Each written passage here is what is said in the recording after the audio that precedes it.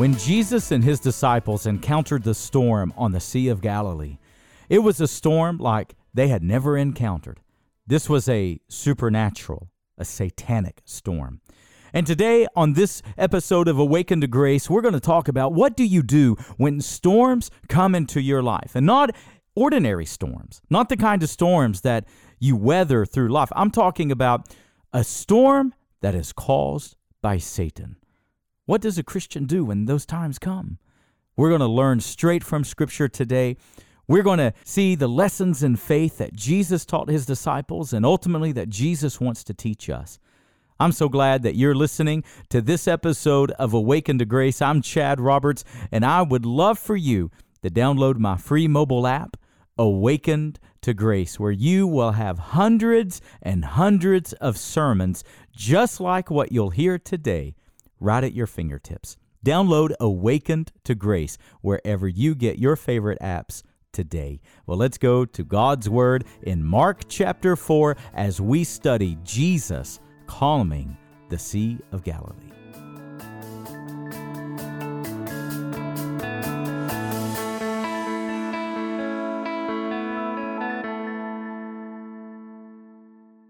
Today we are in Mark chapter 4, only verses 35 to 41.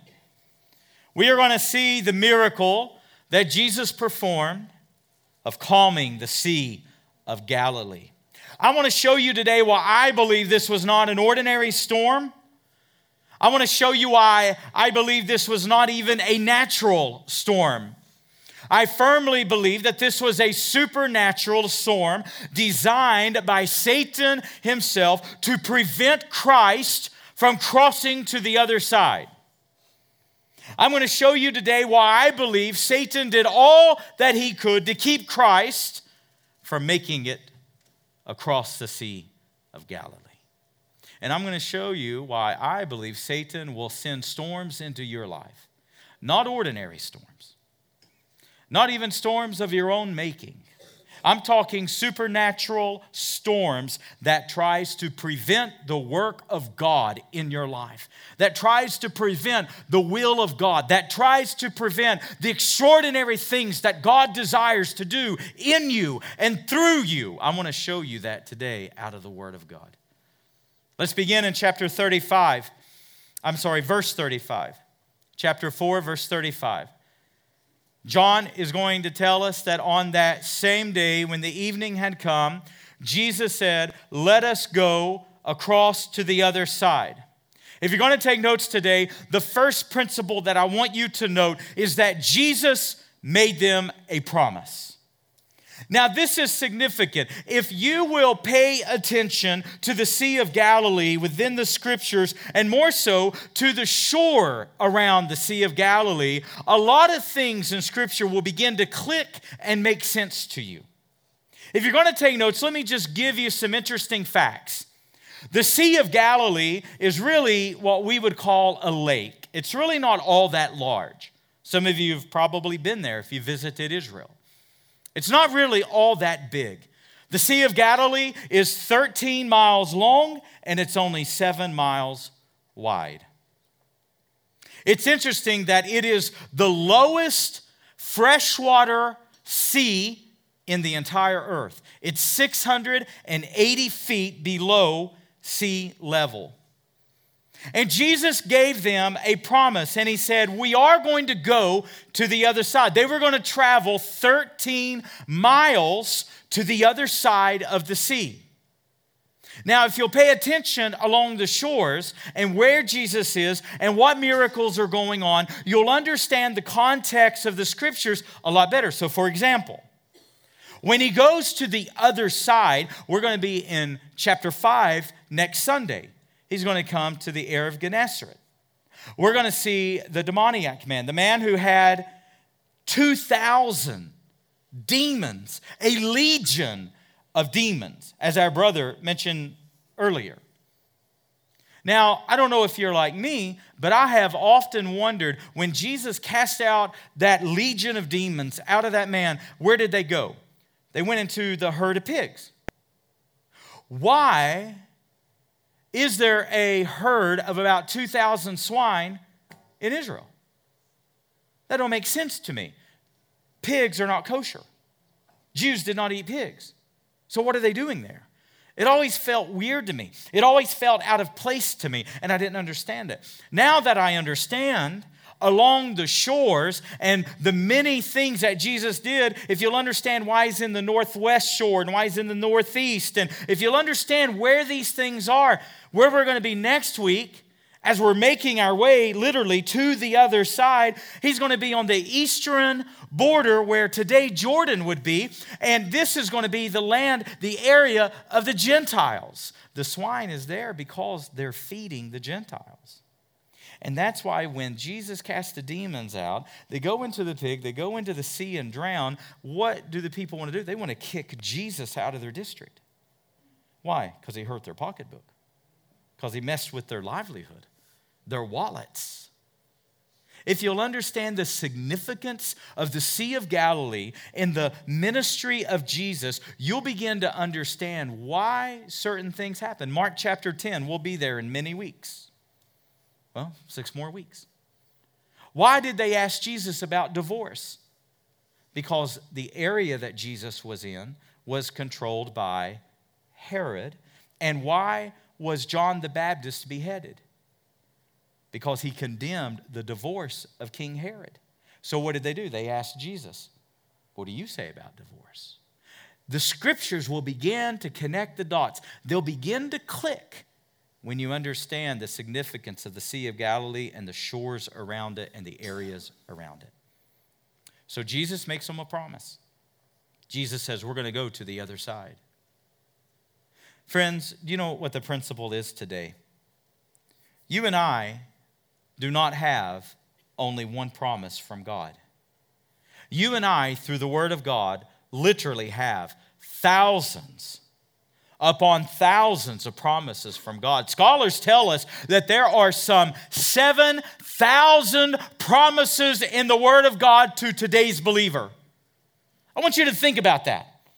7,000 promises made to you today.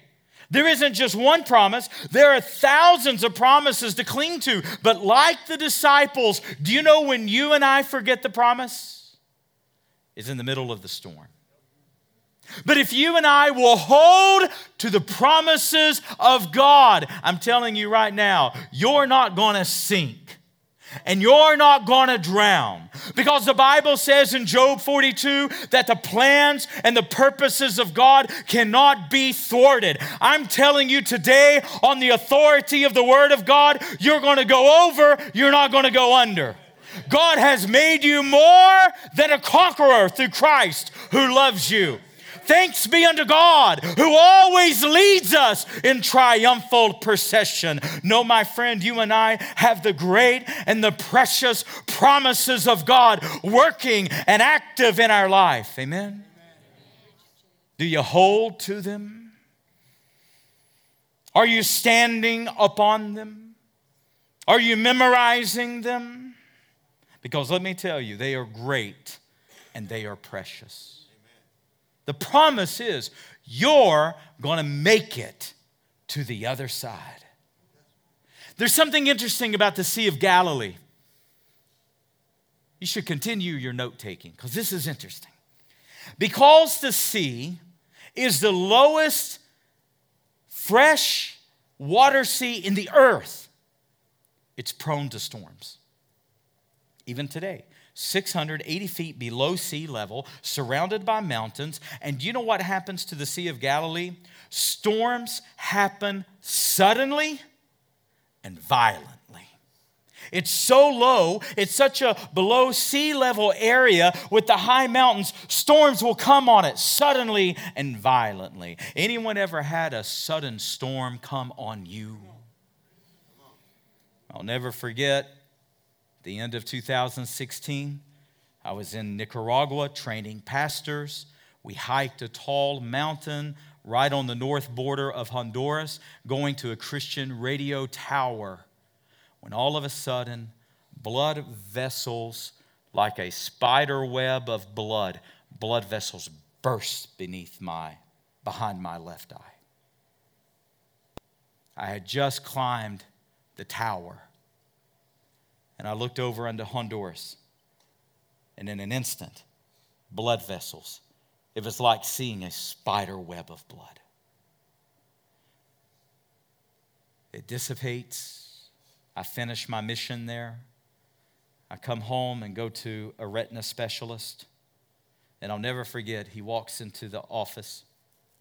He sits down and he says, "You have trouble brewing." Anyone ever have a storm of life? Anyone ever have a storm beginning to brew? Storms often come violently. Storms often come suddenly. And some of you are listening to me today, and you know exactly how the disciples felt. You know that right now you have winds of trouble blowing in your life. You know right now that the boat of your life is beginning to fill with troubled water. Friends, we're going to learn exactly what to do today when these times come. It's interesting that the disciples were not afraid of storms.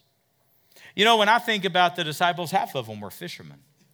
And what did Jesus tell them? Drop your nets, follow me. And Jesus said, I'll make you fishers of men. And so they followed Jesus. But listen, they were extremely familiar with the Sea of Galilee. You think storms scared the disciples? I mean, I don't know about you, but I picture Peter, a big old burly guy. I picture Peter, a hairy, big, loud, gruff, belched a lot, laughed a lot, probably pretty rude at times, sailor. This is how I picture him. I know he couldn't run fast because remember, John outran him. I picture him just a big burly guy. Disciples weren't afraid of storms. You know what? I don't think this was any ordinary storm. And you know what? Many of you have weathered storm after storm after storm after storm as they indeed come. But some of you today, you're facing a different storm. You're facing a unique storm. You're facing the storm of your life. Verse number 36, the Bible says that leaving the crowds, they took Jesus as he was, and other boats were with him. I think Jesus was so exhausted. I think what I read in here, that it feels like they just had to carry him down to the stern of the ship. He's ministered, he's poured out, and he's poured out, and he's poured out, and he's utterly exhausted. Isn't it something, my friends, that you and I have a Savior who was 100% God, yet he was 100% man? Isn't it something that we serve a Savior who was so exhausted and so physically drained that even a violent storm couldn't wake him up? You're tired in life. You're mentally drained. You're emotionally drained. You're physically exhausted today. Let me tell you, the Savior understands. He was so tired this day, he's asleep in the stern of the ship, and not even a sudden and a violent, and I'll prove to you, a satanic storm could not even wake him up. That's how tired our Savior was. And they take him as he is, and they put him in the stern of the ship, and the Bible says he goes to sleep on a cushion. Verse 37, and a windstorm arose. And water began to break into their ship, and all of a sudden the ship begins to get filled. Now, friends, again, we're talking about experienced fishermen. We're not talking about novices. We're not talking about people who don't know what to do. These are career fishermen. Water fills the boat, and it's about to break apart, and the wind is violent. And where's the Savior? Where's the Master? Where's the teacher? He's asleep in the stern. Isn't that just like our lives? We're all worried. We're all panicked. We think we're going under. We think this is the end. And you know what? The Savior's at perfect rest. Well, the disciples, watch this. Verse 38, he goes down. The disciples go down and they wake him. Teacher, do you not care that we are about to perish? That's how some of you feel today. Does Jesus really care? Does he really see? Does he really notice? Does he really care about what you're going through right now? You see God helping this person, you see God helping that person, and it feels as though God is interested and God is active and God is involved in everyone else's life except yours. It feels like God answers all of these prayers except mine. Does the Master care? In the beginning of this series, I argued that I believe it was Peter who wrote the Gospel of Mark. Matthew wrote the Gospel of Matthew. Dr. Luke wrote the Gospel of Luke. And John the Beloved wrote the Gospel of John. But who wrote the book of Mark? Well, we know John Mark penned it. We know that. But did he write it? My personal opinion, that's all it is, it's not a belief, it's an opinion, is that Peter dictated to John Mark the book. Now, why do I feel that way? A few reasons. Number one, I feel that way because in 1 Peter, Peter refers to John Mark as his son in the faith. Like Paul had Timothy, John Mark was a son to Peter. Peter and John Mark spent some time in Rome together. That's actually who Mark is writing to. He's writing to Roman Christians. Another few reasons I believe it is because Peter was friends with John Mark's family. When Peter was arrested by King Herod, James was killed with the sword. Peter was arrested in Acts chapter 12 on the night of Peter's execution. Remember, he's asleep in the prison. And do you remember what happened in Acts chapter 12? An angel showed up in all of his glorious light, and Peter's asleep. Do you think you could sleep the night of your execution? And Peter is sawing logs. Peter's in such a deep sleep that the angel it can't even wake him up. The Bible says that the angel had to strike Peter to even get him up. Now, friends, that's a good night's sleep. I remember the night, you can go back on our Awakened to Grace app and hear the sermon. I remember the Sunday that I was to preach out of Acts chapter 12 when we were marching through the book of Acts. We spent 2 years in the book of Acts. And I remember that Sunday morning was my text in Acts chapter 12, and it was on Peter getting a good night's sleep and how the angel struck him just to even wake him up. And I remember that Saturday night, the family had gone to bed. It was about 11 o'clock, and I was doing something. I don't even remember. That Saturday night, I had a white T-shirt on, and I was already blind in this eye because in surgery they tore my retina. And all of a sudden, a blood vessel burst in this eye, and a thick black streak. That's all I could see. My friends, in an instant, my T-shirt became wet with sweat. My heart beat out of my chest. And I've never felt fear like I felt it that night. I said, God, what am I going to do? And I'll never forget the Holy Spirit saying, Peter went to bed. Peter faced death, Chad. Peter was to be executed the next night. And Peter went to bed.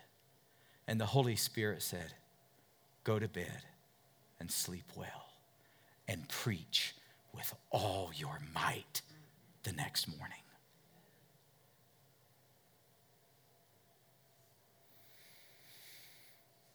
Do you remember when Peter was rescued? The angel, the chains fell off. They go to the iron gate, and the iron gate opens of its own accord, the scripture says. And all of a sudden, Peter's in the street, and the angel leaves him, and he realizes this isn't a dream. I'm free. Do you remember where he goes? He goes to the prayer meeting, the all-night prayer meeting at Mary's house. And who is Mary? The mother of John Mark. I believe that Peter wrote the book of Mark, just my hunch. I believe he wrote it for a number of reasons. I think that John Mark was one of his sons in the faith. I think they spent a great deal of time in the persecution of Rome together, and he's writing to the Roman audience. They have family history together. Mary's house was essentially the safe house in Jerusalem.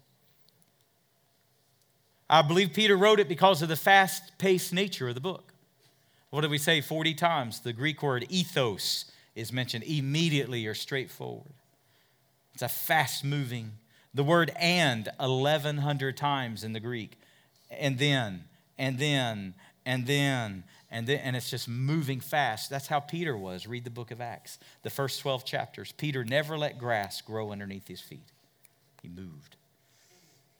But let me tell you one of the strongest evidences in my mind why I think Peter wrote the book.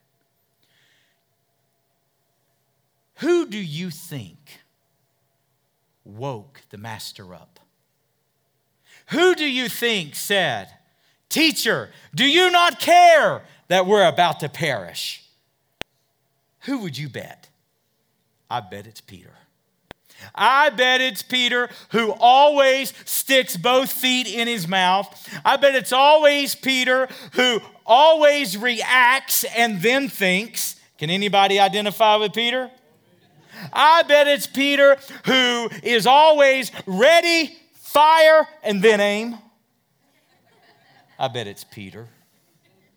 And let me tell you the biblical reason why I bet it's Peter who said, "Master, do you not care?" What did the old man, the aged, the godly, the Holy Ghost filled Peter write to Christians in 1 Peter chapter 5, verse 7? What does he say? Casting all your care upon him because he cares for you. Where did Peter learn that? I believe he learned it this night when he woke the master and said, "Do you not care that we're about to perish?" Friends, he cares for you. He knows. He knows exactly what you're facing. So here we are. The storm, the wind rises, and it's a violent storm. The boat is taking on water. It's about to break apart. They're about to sink. And Peter and the disciples go down into the ship. Scholars tell us they think the ships were about 26 feet long and about 7 feet wide. In 1986, a ruin of a ship was found in the Sea of Galilee. The water levels got so low, they found a ruin from this time period, and they were able to reconstruct and preserve it. And it's about 26 feet long and about 7 feet wide.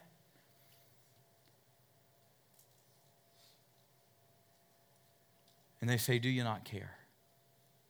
What happens next? Jesus awoke and he rebuked the wind. Now say amen if you're ready to learn something right now. You in the mood to learn? Listen now, this is interesting. Storms come into our life for two primary reasons. Number one, storms come by our own making. Jonah is the example of that.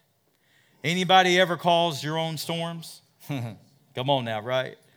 Our own dumb decisions, our own foolishness, our own laziness. A good question to ask yourself. The Bible says in Proverbs chapter 4, verse 26, ponder the path of your feet. That's great advice. Ponder the path of your feet, then all your ways will be sure. If you went the next 5 years, exactly the path you're on, the exact decisions that you're making right now in this moment, where will you be in 5 years? Where will your spiritual health be? Where will your marriage be? What's your relationship with your kids going to be like? Where's your health going to be? Where will you be financially? How's your faith going to be? If you continue and you do the same things you do right now today, day in and day out, where are you going to be 5 years from now? Ponder the path of your feet. Storms often come into our life because of our own dumb decisions. And how many of us could just write a book about that right now? Yeah. But do you know why else storms come into our life? Because many storms are designed by Satan. Satan causes some storms. And I want to show you why I believe this was a supernatural storm. This was not a normal, natural storm. This is supernatural. Let me show you why. When Jesus woke up, it says that he rebuked the wind. Oh, I like that. I like that a lot. The word rebuke right there literally means to muzzle. Get that image in your mind. What Jesus is literally saying, be muzzled. It is the same word, the exact same Greek word that when Jesus cast out demons, when Jesus dealt with Satan, when Jesus dealt with the demonic, that is the same Greek word that he used when he used with the demons. When the Bible says he rebuked them. What he was saying to these demons is, be muzzled. I think that's a great link. I believe there's a link between the way Jesus rebuked the demons and the way Jesus rebuked this storm. I don't think the storm was sent by God. Why would Jesus rebuke what the Father had sent? Does that make any sense? No, this was a satanic storm. This was a supernatural event. And Jesus rebukes it. Oh, my friend, let me tell you, if you're someone today that you're being worn out by the enemy, if you're someone today that you are literally being assaulted by Satan, he is lying to you, he is tempting you, he is accusing you, let me tell you what to do. You rebuke him in the name of the Lord. And what you're telling the devil when you rebuke him, you're saying, be muzzled in the name of Jesus. Let me tell you, I don't play around with any of that. I'm telling you, there are times Satan tries to come and discourage me. There are times that he tells me lies. There are times that he makes accusations against me. And let me tell you, I don't listen to a word of it. I shut him down and I say, the Lord rebuke you in Jesus' name. There was one time, I'm telling you, Satan comes so quick. There was a spirit of discouragement come upon me. And I'm telling you, I rebuked that thing in the name of the Lord. And I said, whoa, whoa, whoa, whoa, whoa, whoa, whoa, don't go anywhere. And I quoted every scripture I could quote at it. And I said, I'm going to wear this thing out. And after I was done, I said, now, go in Jesus' name. I'm done with you. Amen. And let me tell you, he'll lie, and he'll accuse, and he'll tempt. It's got Satan's fingerprints all over it. And I'm telling you, don't sit there and don't take it. There are times Satan will come and say, you're not worthy of God's love. You're not worthy to be forgiven. Brothers, he'll come to you as you share your testimonies, and he'll say, what qualifies you to do? You're not worthy to do these things. You know what you do when that happens? You say, you know what, devil, you're exactly right. That's why God gets the glory. I'm not worthy of anything. That's why it's his grace, and that's why he gets the glory. Now go in Jesus' name. Leave me alone. You don't sit there and let Satan slap you senseless. You don't sit there and take those assaults by the enemy. You take authority over it, amen? Amen. And Jesus rebuked the wind, and he spoke peace to the troubled sea.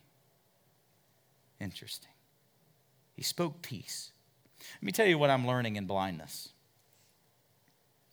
I had the wrong view before I went blind. I always thought that peace was the absence of trouble. I thought peace meant that somehow I got to hit an easy button and everything was easy. I thought that's what peace was. And some of you think that. Some of you today, you pray and you pray and you pray, and it's like you're grasping at straws. It's like you're grasping at thin air. It's like you pray and you say, God, make my life easy. God, make things easier.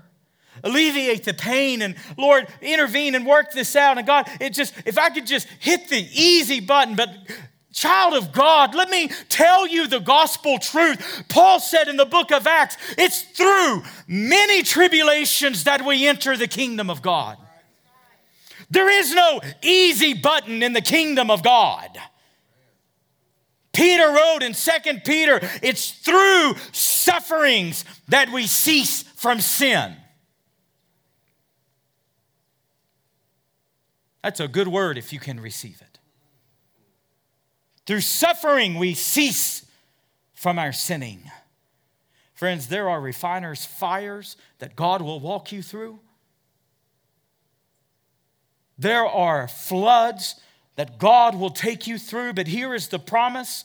You'll never drown, amen? Here's the promise. The fire may kindle up around you, but you won't be burned. Here's the promise. You may encounter the storm, and listen, it may even be a satanic storm, but here's the promise. You are going to go through to the other side, and you're not going to sink, and you're not going to go under, you're going to go over.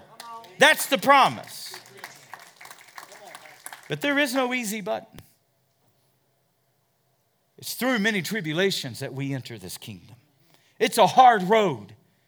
It's a narrow way. And peace is not the absence of trouble. Do you know what peace is?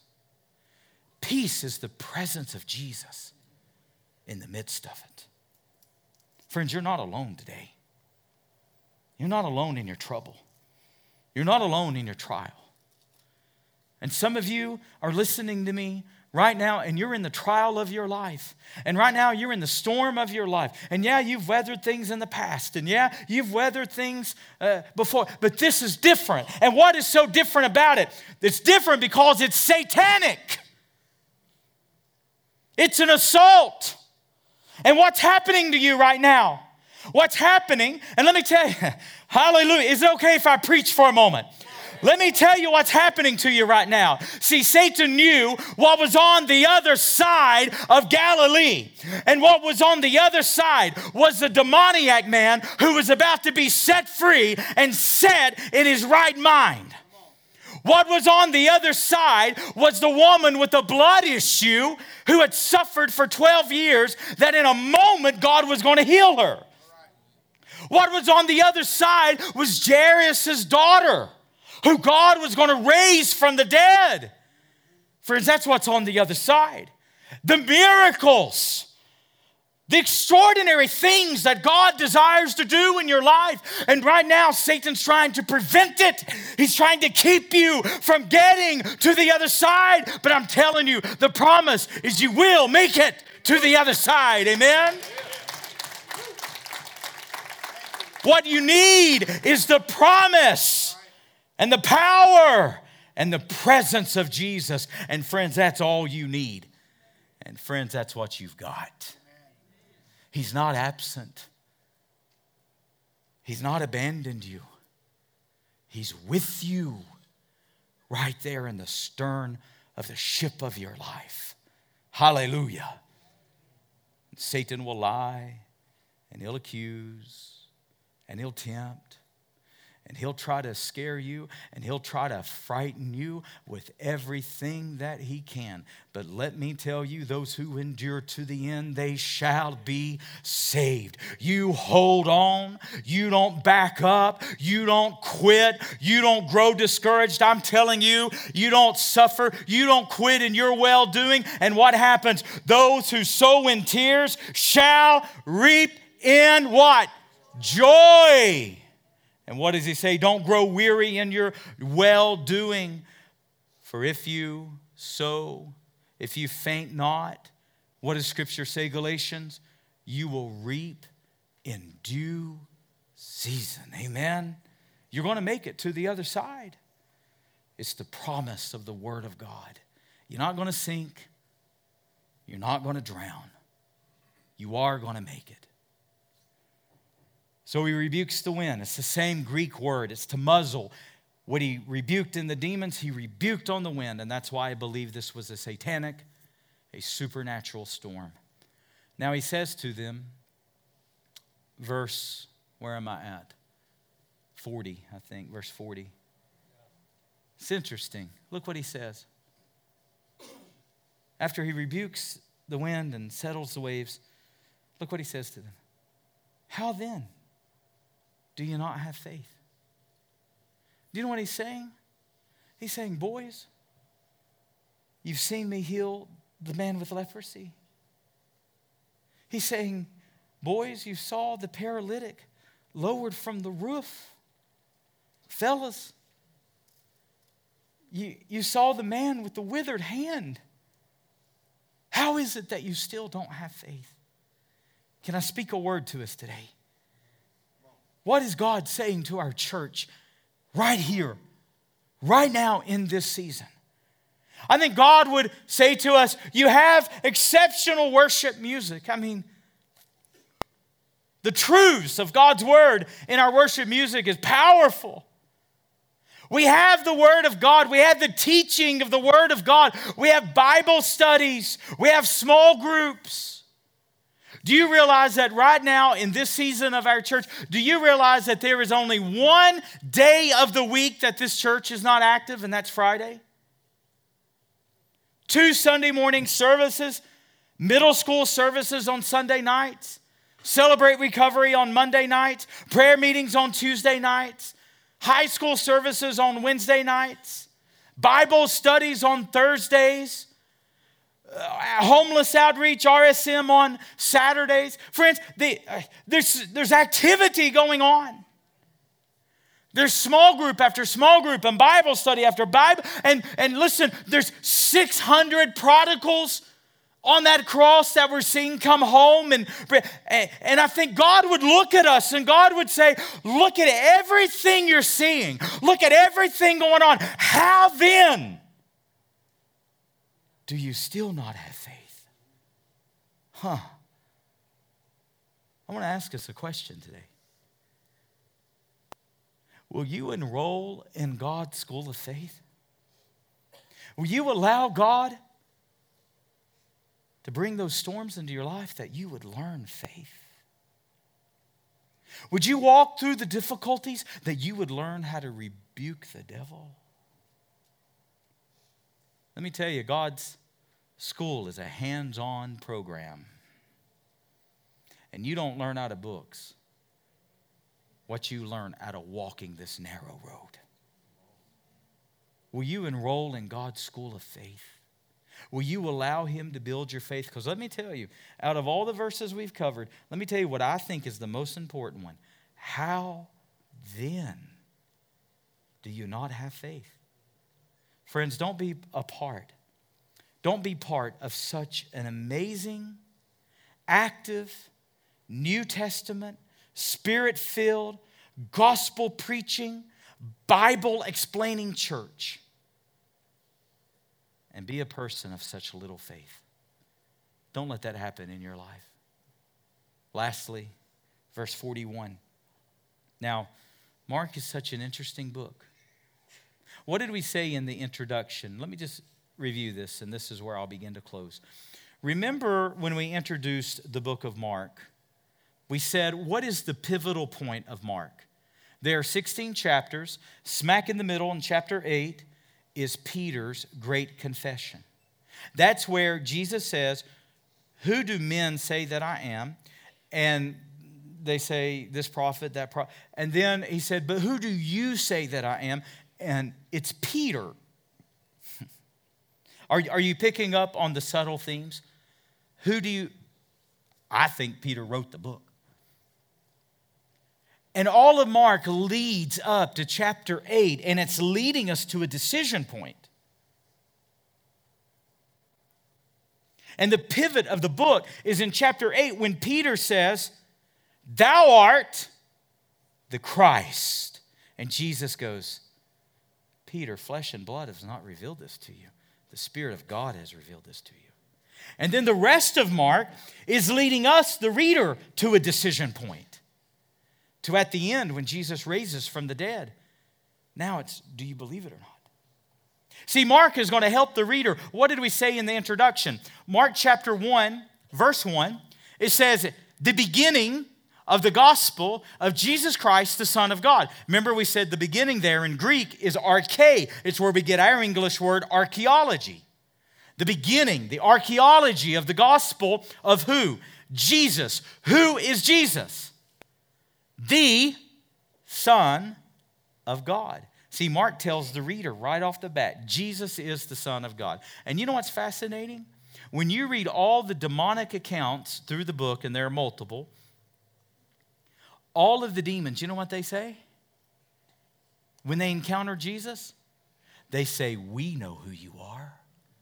You are Christ, the Son of God, the Holy One of Israel." Then how is it, church? Verse 41, right there in your Bibles. The disciples go, "Who is he that even the winds and the waves obey him?" Isn't that something that the demons are saying, "Thou art the Christ," and the disciples are going, "Who is he?"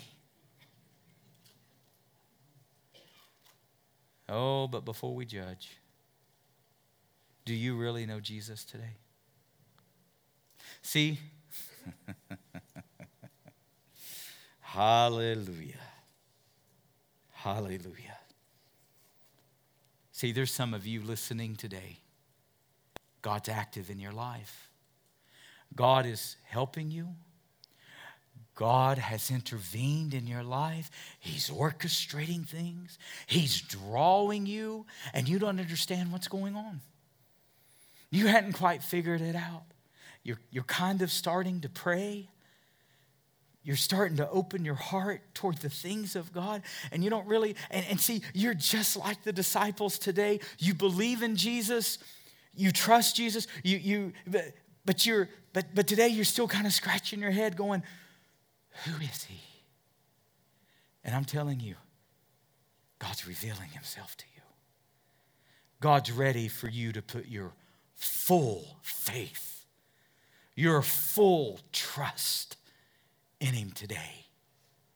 And today, if you're facing the storm of your life, I'm telling you, he can walk right into the middle of it, and he'll speak, "Peace, be still." But see, it's not the storm that's the issue.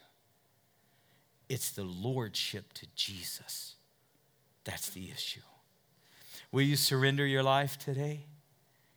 Will you tell God, "I yield to you. I give my life to you. I'm not perfect." And he knows that. And I don't quite know everything I'm doing, and he knows that.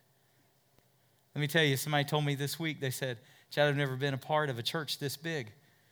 I went home and thought about it. I thought, I've never pastored a church this big. I have no idea what I'm doing.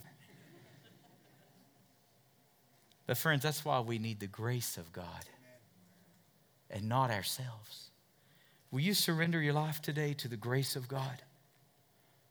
Today, if you're facing a storm, Jesus can speak to it. Today, if you're facing an impossibility, you're going to make it to the other side. Today, if you're facing satanic attacks, you have the power and you have the promise.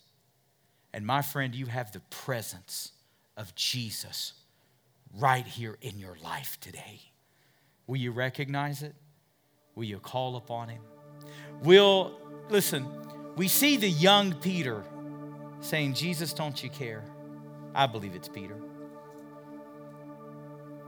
We see the aged, the mature, the Holy Spirit-filled Peter saying, "Cast your cares upon him," because he really does care for you. Will you do that today? Will you cast every care upon him? Listen, but don't just cast your care upon him. Give him your sin.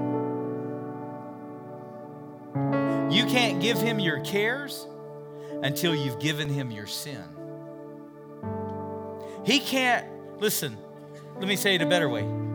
He doesn't want to just rescue you from your troubles. He wants to rescue you from your sin. Will you call upon him today? Let's stand with our heads bowed and our eyes closed. What do you need from the Savior today? What do you need from the Master? Do you need a greater peace? Then what you need is a stronger presence of Jesus in your life. Do you need greater faith? Then you need more of the Word of God in you. Do you need greater trust? Then you need to lean harder on Jesus and not yourself.